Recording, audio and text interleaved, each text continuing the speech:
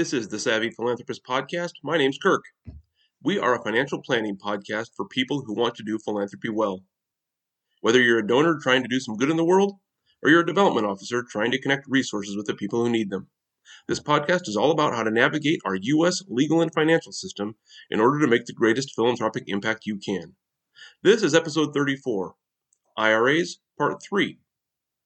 If you remember, and for that matter, even if you don't, we mentioned last week that there are 3 ways to make charitable gifts from a traditional IRA. Number 1, regular distributions.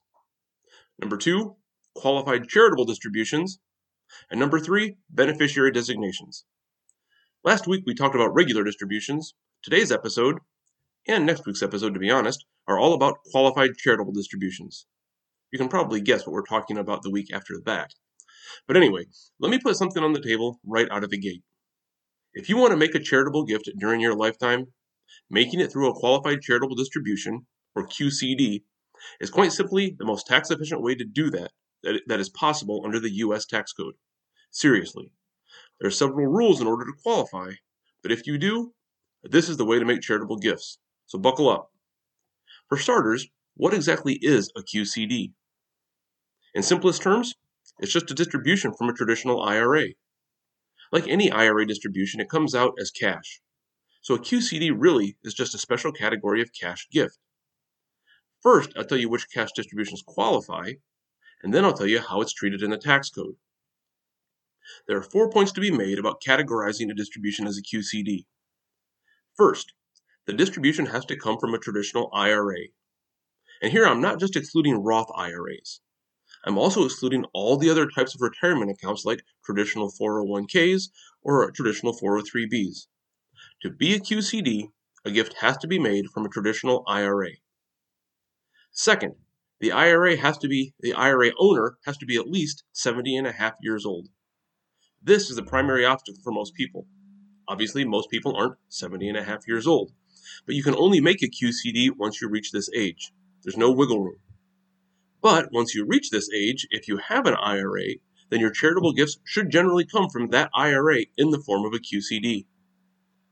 Third, a QCD gift has to go directly from the IRA custodian to the charity. It cannot be made as first a check to the owner, who then passes the money over to the charity.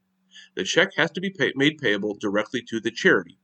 Or the wire transfer has to go directly to the charity. The transfer method really doesn't matter. What matters is that the transfer goes directly from the IRA to the charity. Fourth, QCDs are capped at $100,000 a year.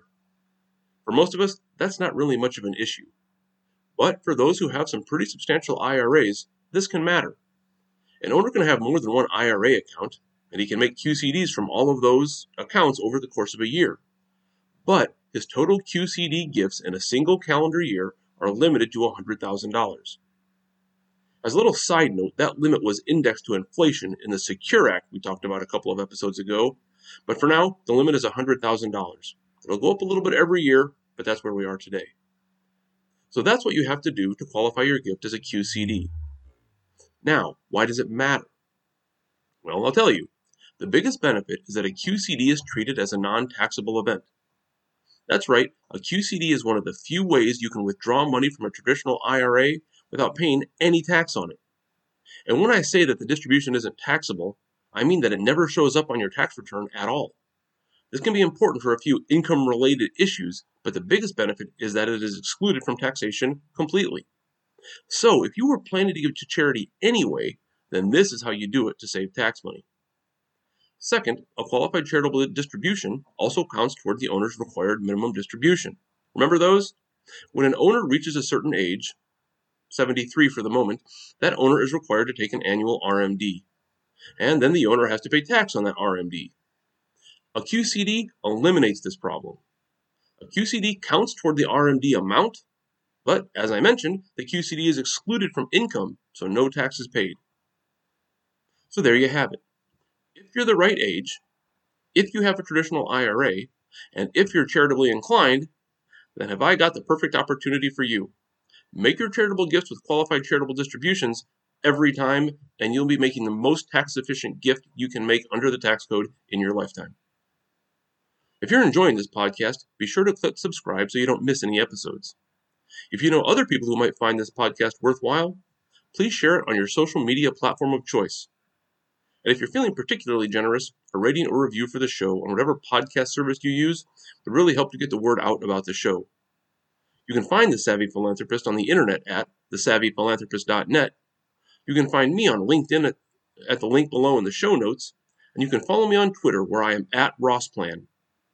Lastly, if you have any ideas, suggestions, or helpful insights, feel free to email me at thesavvyphilanthropist@gmail.com. That's it for episode 34. Thanks for listening. Next week, we'll talk about a new opportunity for using your QCD that was just created in the Secure Act. Until then, remember, do well, then do good, but always be savvy.